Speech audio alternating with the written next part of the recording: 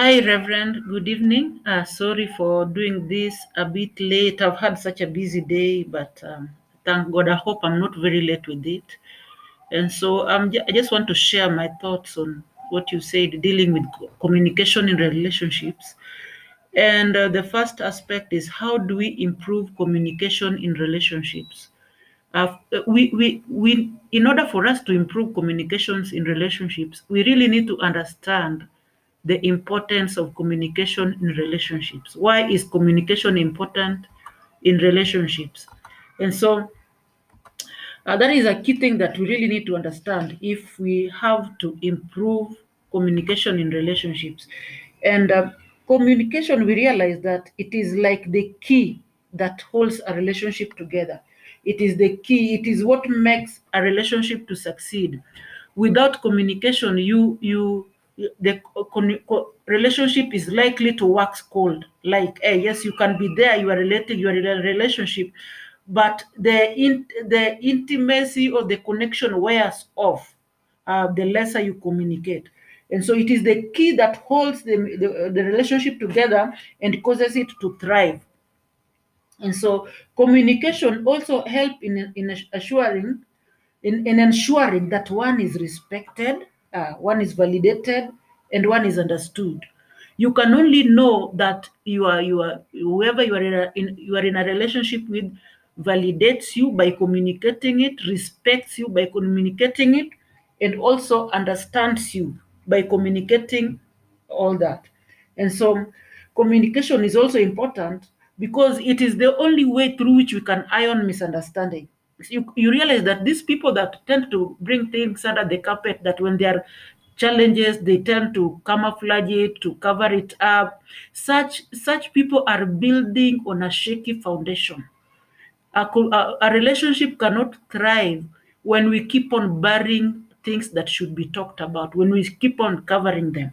And so through communication, we get to iron misunderstandings, we get to work through problems, and we get to forge ahead in understanding.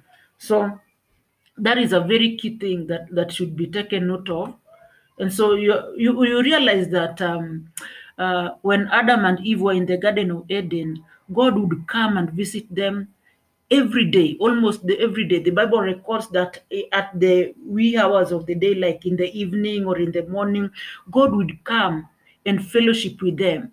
And because of this fellowship, God knew them so much. Like through fellowship, you get to know one another so much that even if they don't share with you what they are going through, you can feel it. Like you are so connected. Or when you hear the words they use, like there is something troubling them.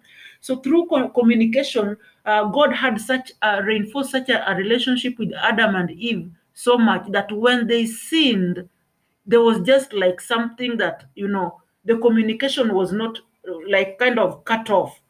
And so that is why that is one aspect of communication that reinforces the fact as to why it's very important.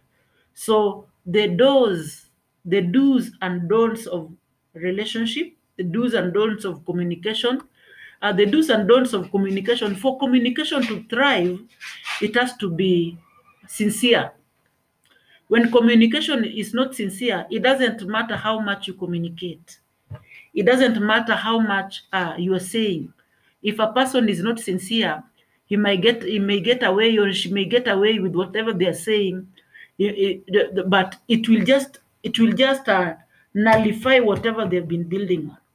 And so communication has to be sincere in the first place. When a person is sincere in the communication, they will be easily trusted. They'll be easily forgiven when they make a mistake, because in a relationship, there are times when you will make a mistake. But through communication, one will really understand that, yes, they did a mistake and they're genuinely apologizing and asking to be forgiven.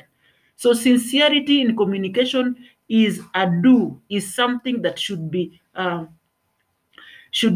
considered. Sorry, I've not shared on how to improve communication. I've just shared on how communication is important. So how to improve communication? We've improved communication by um, being genuine to ourselves, being true to ourselves, uh, like being authentic. You improve communication when you are authentic to yourself.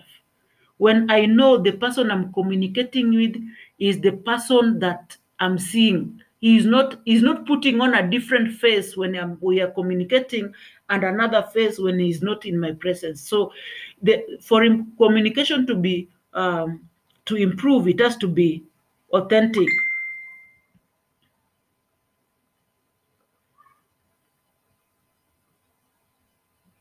Oh, sorry.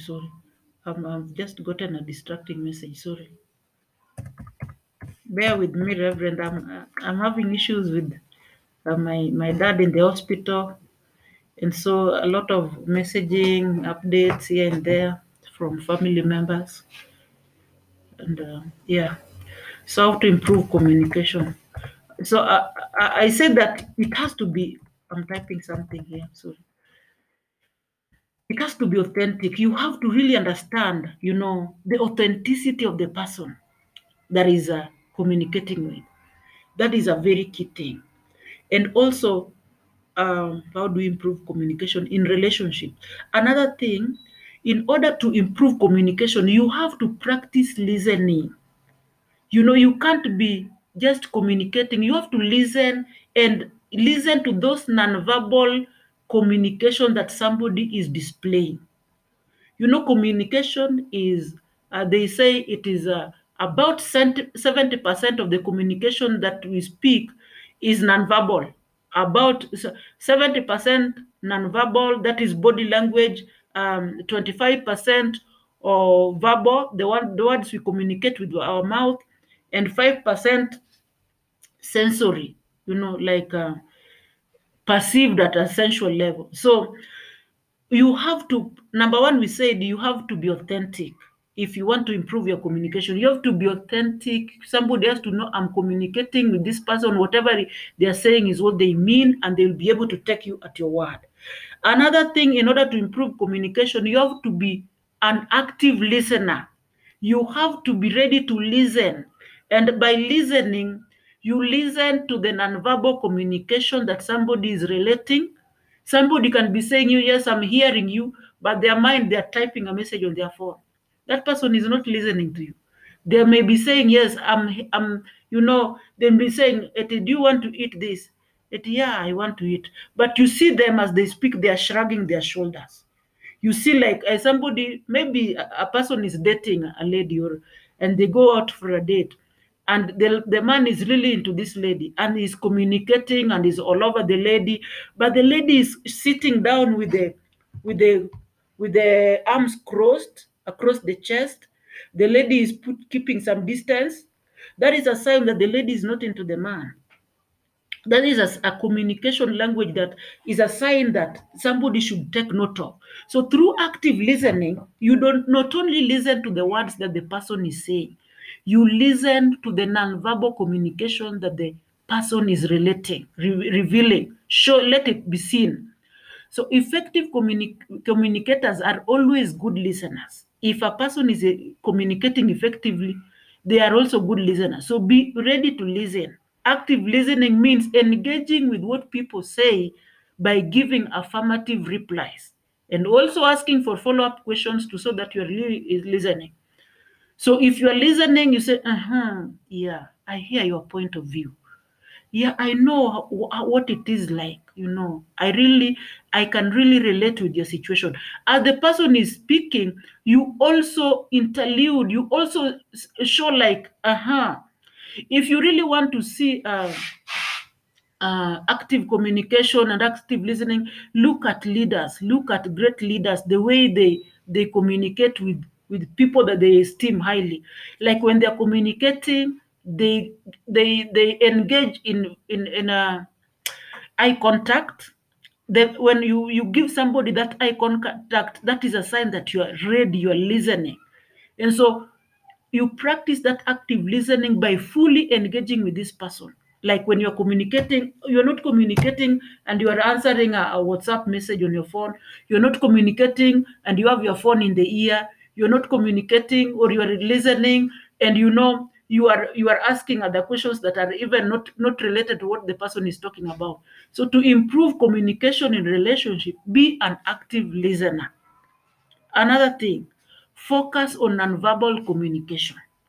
You cannot improve on your communication if your nonverbal communication is let me call you after 30 minutes. I'm in the midst of a meeting.